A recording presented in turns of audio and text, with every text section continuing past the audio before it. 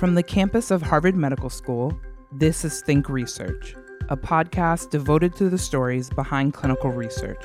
I'm Abby. And I'm Brendan, and we're your hosts.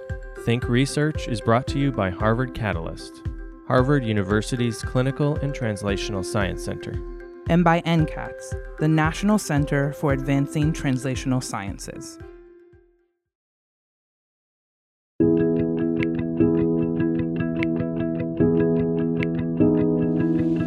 Each year, 800,000 people in the U.S. suffer a stroke. Of those, 85% experience an ischemic stroke, in which blood clots block the flow of blood to the brain. Besides this primary injury, ischemic strokes can also cause a serious secondary injury, brain swelling. In our last conversation with Dr. Taylor Kimberly, we discussed the importance of understanding and treating stroke and secondary injury. Dr. Kimberly returns this month to speak in depth about the multi-site Phase 3 trial he is involved in that his team hopes will yield a treatment to prevent brain swelling in stroke patients. Taylor Kimberly is the chief of the Division of Neurocritical Care at Massachusetts General Hospital and an associate professor of neurology at Harvard Medical School. Dr. Kimberly, thank you for joining us. Welcome back. Thank you again for the invitation to talk about some of my group's research on stroke. So the last time we had you on, you told us about a promising treatment that you're studying for cerebral edema or brain swelling. Could you remind our listeners why this is an important area of research and what treatment you're studying? Sure. Maybe first I'll give a little bit of background about stroke. Sure. Stroke occurs in about 800,000 U.S.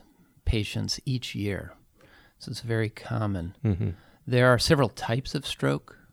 There is ischemic stroke, where a blood clot blocks one of the blood vessels to the brain, depriving it of oxygen and nutrients.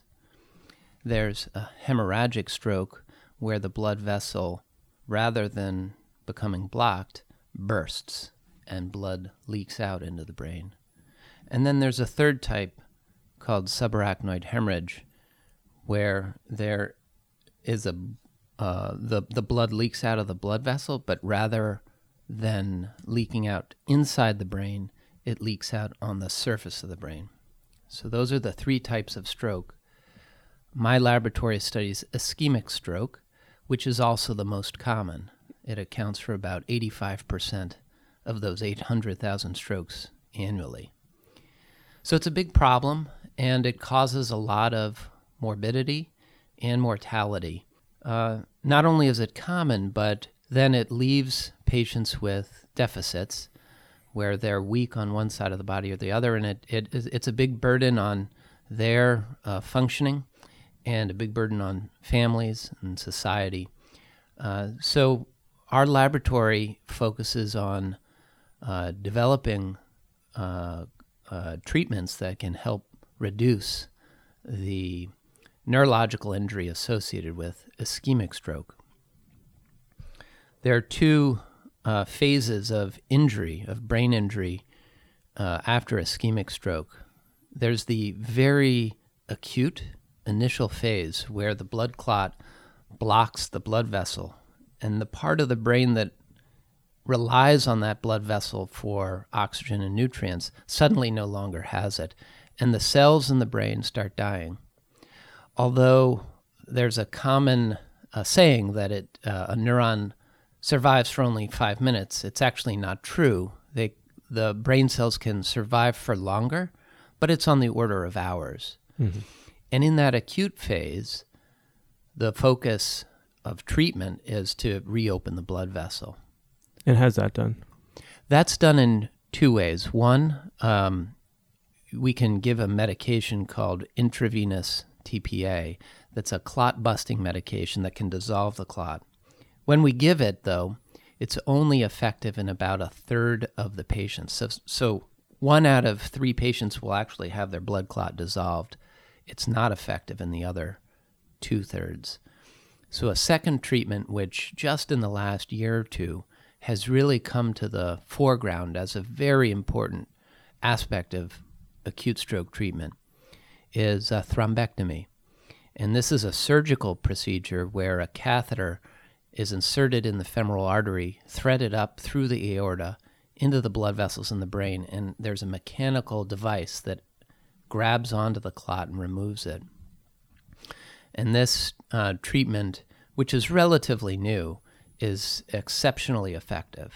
And the femoral artery, so that's going up through the leg and all the way into through the heart and then all the way up to the brain. That's right. The catheter goes right past the heart. So rather than going through it, it passes right by it in the aorta. But yes, right. it's a highly specialized treatment that's very effective. But even in the cases where a patient is successfully administered TPA or is successfully treated with thrombectomy, and certainly in the cases where they don't qualify, there's a second phase of injury. And that second phase of injury is what my laboratory studies. In this form of secondary brain injury, the most common type is brain swelling or brain edema. Mm-hmm. And this develops over a period of 2 to 4 days. And the problem with it is that not only do you have the initial part of the brain that's damaged from the lack of oxygen and nutrients, but now that starts to swell and pushes on the surrounding normal brain tissue, and it starts damaging other areas of the brain. And why does the brain start to swell? Well, that's a great question. And it's one that we spend a lot of time thinking about and trying to answer.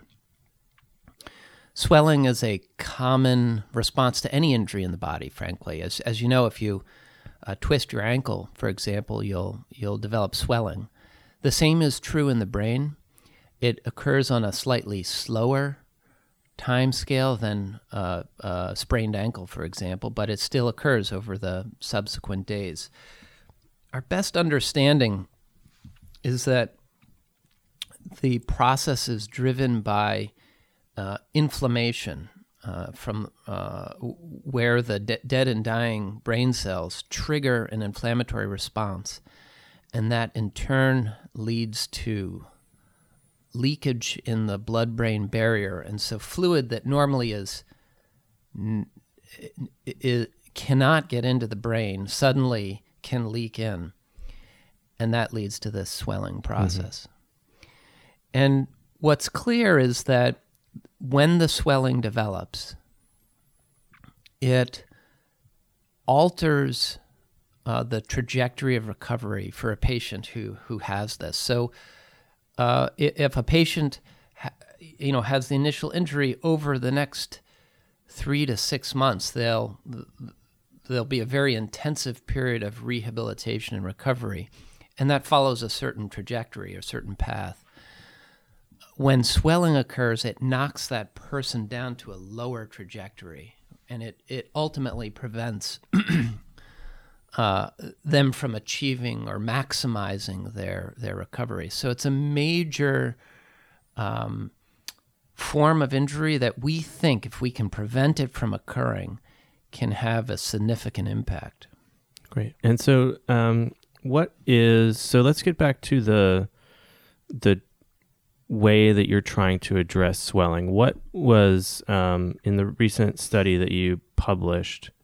What was the treatment that you were looking at? Yeah. So the treatment was using a medication that was originally approved by the Food and Drug Administration, the FDA, several decades ago for diabetes. And it's a drug called glyburide or glibenclamide, and it binds to and alters an ion channel called SUR1, sulfonylurea receptor 1. So SUR1 is expressed normally in the pancreas, and when when the channel that it's a part of is operating properly, it regulates insulin secretion and controls glucose levels in your body. In the setting of diabetes, where that is altered, when you take the drug, it alters the probability of the ion channel opening, which in turn alters insulin secretion.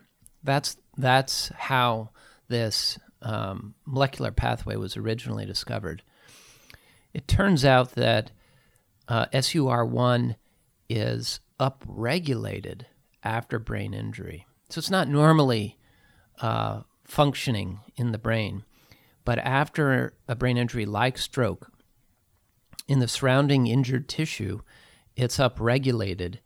And in the setting of severe stroke in particular, the ion channel becomes dysregulated and leads to opening of the ion channel. Ions pass through and water follows an osmotic gradient, and in turn that leads to brain swelling. So that work was done in, it wasn't done in my laboratory, it was done in the laboratory of Mark Simard at University of Maryland. But I've been involved in the clinical translation of that basic science discovery from the get-go. When we first began testing this drug in stroke patients, and that began with a very small pilot study in stroke patients. We were fortunate in that we knew the safety profile of the drug already because it had been used for so long in diabetes. Right. Mm-hmm. So we were able to skip an important initial step that's pretty common in clinical trial development. And so we jumped into studying stroke patients right away. In the trial called GAMES Pilot, which now is about 5 or 6 years ago, we were just making sure we could follow the design, the scientific design that we conceived of. And after successfully enrolling 10 patients, then we moved on to the phase 2 trial called GAMES RP, which is the trial you were referring to that was finished now a few years ago. And in that study, we were beginning to evaluate the efficacy of the drug in the patient population, the stroke patient population that we think it might be beneficial for. So now you're embarking on, or you've embarked on a phase 3 trial. Could you tell us a little bit about getting to the phase 3 and where you are now with that? Yeah, it's been a little bit of a circuitous journey, and but it's really been a privilege to be involved all along the way. At the time of the phase 2 study, we were working with a small startup pharmaceutical company, and we ran the trial in 18 centers in the United States. You know, as I mentioned, we were focused on a homogeneous patient population. Another way of saying that is it's a rare stroke patient population. Okay. So recruiting those specific patients was a challenge, would you say? Absolutely. Yeah. It was a challenge, and we worked very closely with those 18 sites to train and prepare them so that when that rare patient came through their emergency department, they were ready to enroll. Got it.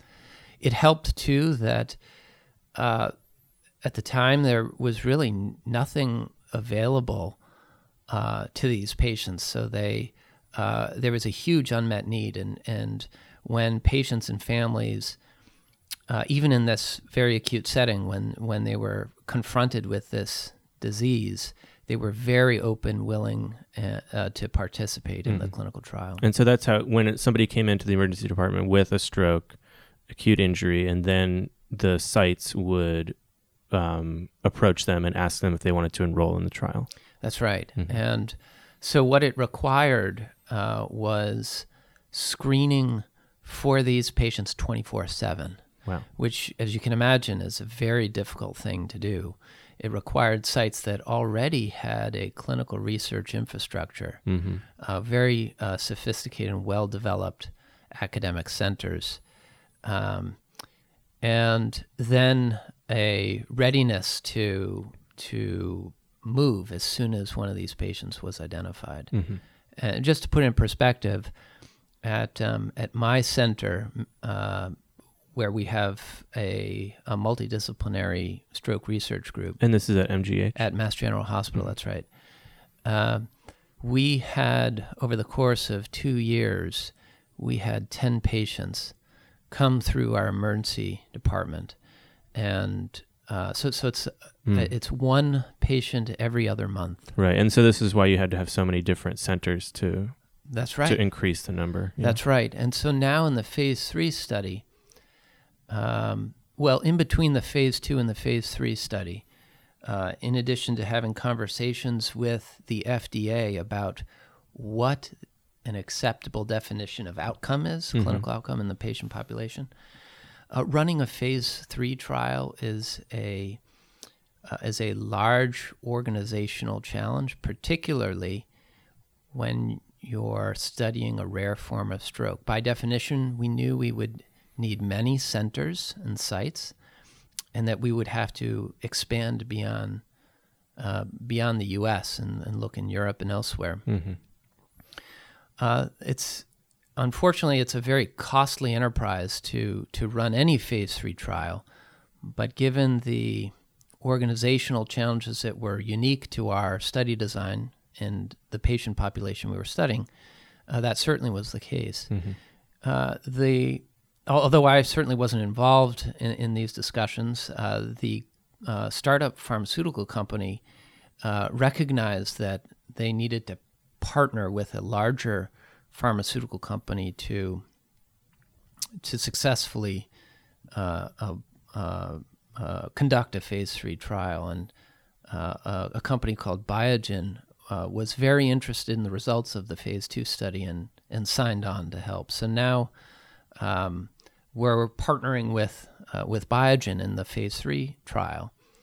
And together with their statisticians, and based on the information that we had, the preliminary information on clinical outcome in the phase 2 trial, we estimate that we need 680 patients randomized to either placebo or the active drug glyburide,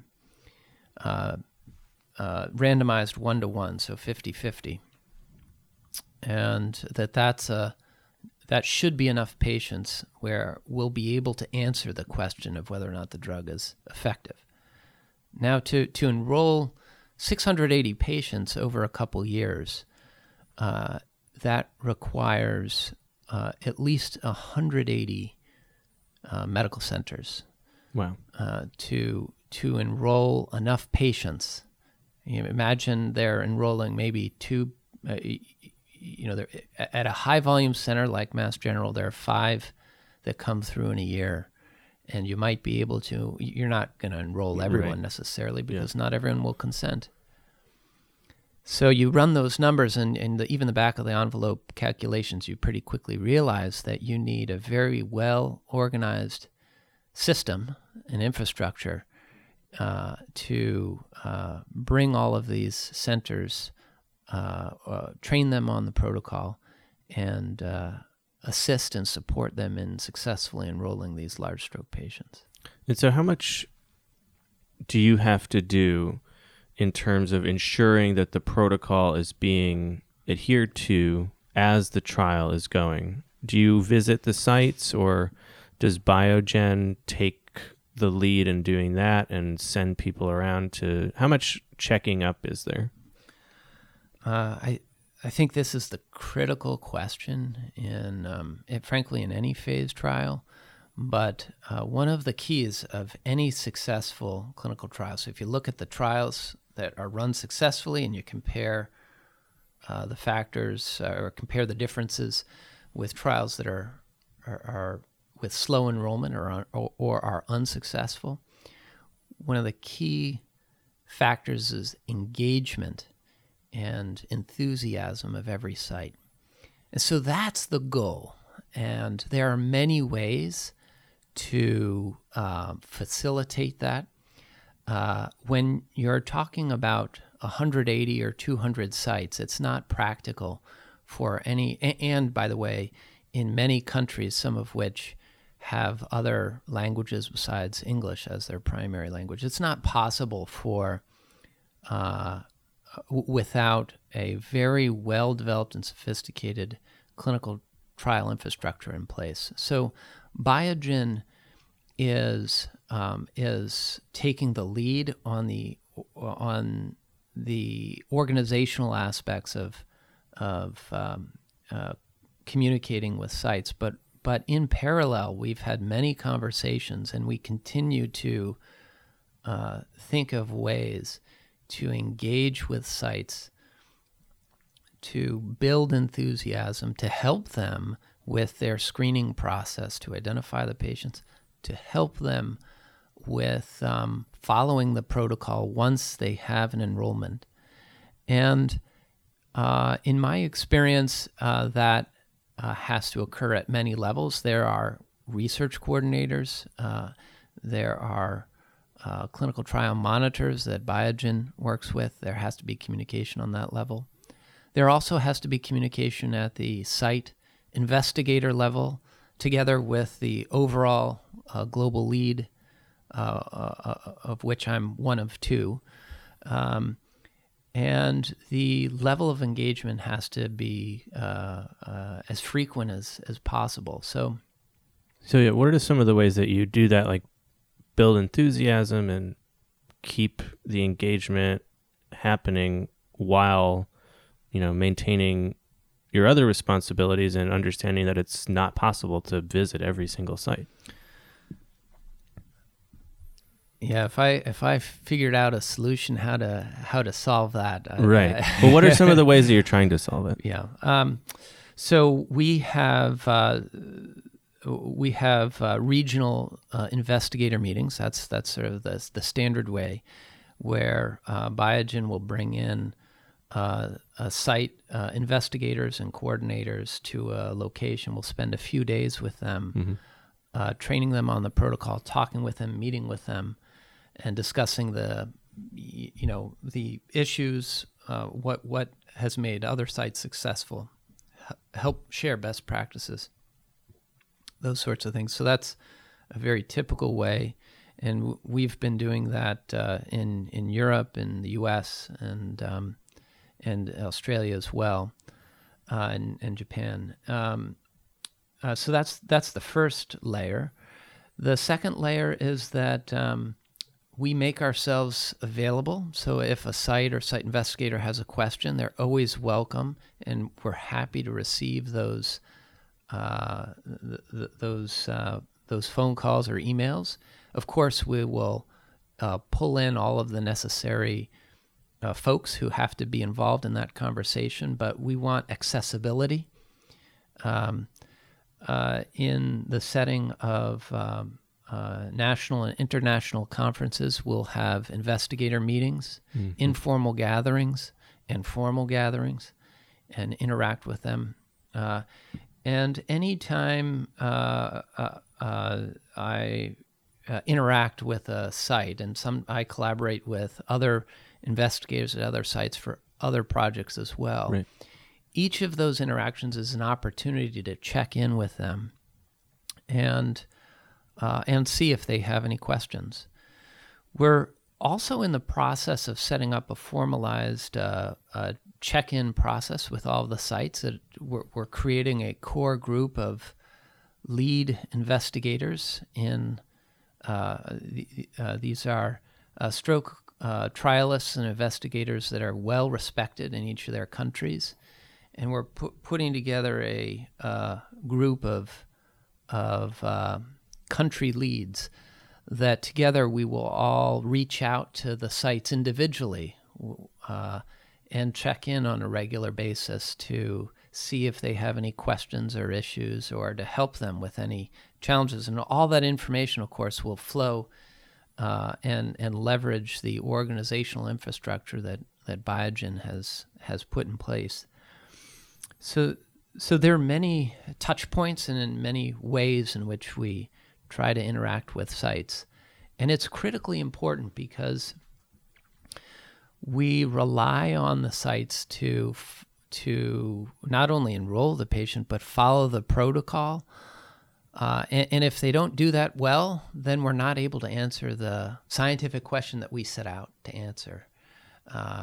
And so trying to help support them in consistently managing these large stroke patients across all the sites is mission critical for determining whether the drug is effective or not. Mm-hmm.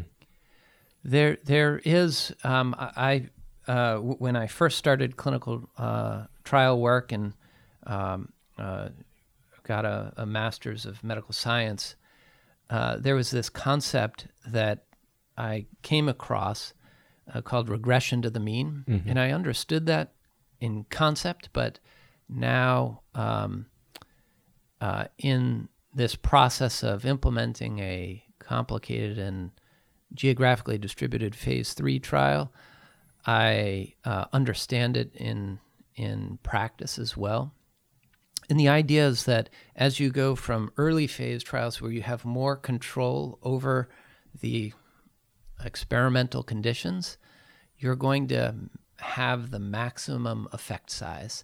And as you continue on with larger phase trials till ultimately you conduct your pivotal phase 3, at that point you're at many sites, a greater number of sites. Every center has a different or slightly different way of treating these patients. And all of that injects variation Mm-hmm. on how these patients do. And so that eats away, or it minimizes or decreases the effect size of the actual compound you're testing, and therefore your effect size regresses to the mean. Mm-hmm. It's important. You want to have a compound that can still be effective in any circumstance. Right. This is the generalizability issue. It's Right. got to be generalizable. Yeah. So it's not necessarily a bad thing. Right. It's an important step in the rigorous analysis of a new drug. But it's important to be aware and try to mitigate the potential regression to the mean. And so engagement of the sites, being accessible, helping them with enrollment, keeping them enthusiastic. These are all ways that we are not only helping to complete the trial, but to complete it in as rigorous a way as possible in minimizing the regression to mean effect. Interesting. Yeah, I think that's an interesting point, that on one hand you could say, oh, well, now that I've opened up this trial to all these different sites and people all around the world, the effect size is decreasing, like you said.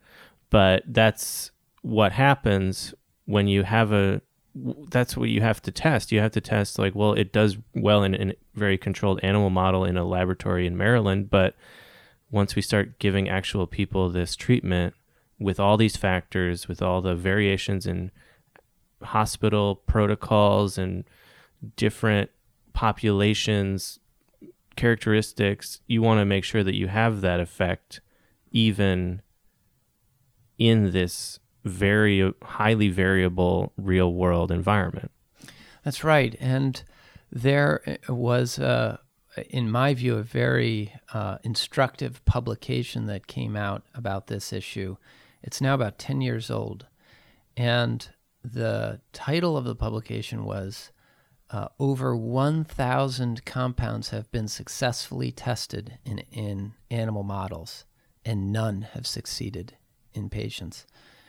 And that, to me, that shows or illustrates the challenge of translating a potential compound that targets an experimental pathway and determining whether or not it's effective in patients. And you have to have a really high tolerance for failure, and you have to expect that. And some of that is just biological differences between animal models and stroke patients. Some of it is this issue of regression to the mean. And some of it is that we don't have enough information about human stroke to know what the right group of stroke patients is to test it in. And unfortunately, when you have a negative trial, you don't know why necessarily. But I think those are some of the factors that account for why it's so difficult to take an exciting discovery in the laboratory and figure out how to turn it into a successful drug that changes patients' lives. Dr. Kimberly, thank you very much for coming in. It was great to have this conversation with you. Thank you again. It was my pleasure. Next time on Think Research. And the idea was that if we talk with you, somebody that has these experiences, will you guide us and tell us all the things that we should do in order to build a project around your experiences and understand what it's like from your perspective. Include your voice in the data that we're generating, include your face in many instances, and then couple all of that with genomic information and share it with the world so that we can hopefully inspire a lot of other people to use that data to generate their own hypotheses, to drive their own experiments so that they also can publish on it, build clinical trials off of it, and hopefully accelerate the pace at which research is done. We hear from Dr. Corey Painter of the Broad Institute about her genomics mission towards a cure for cancer patients. Thank you for listening. If you've enjoyed this podcast, please rate us on iTunes and help us spread the word about the amazing research taking place across the Harvard community. To learn more about the guests on this episode, visit our website, catalyst.harvard.edu/thinkresearch.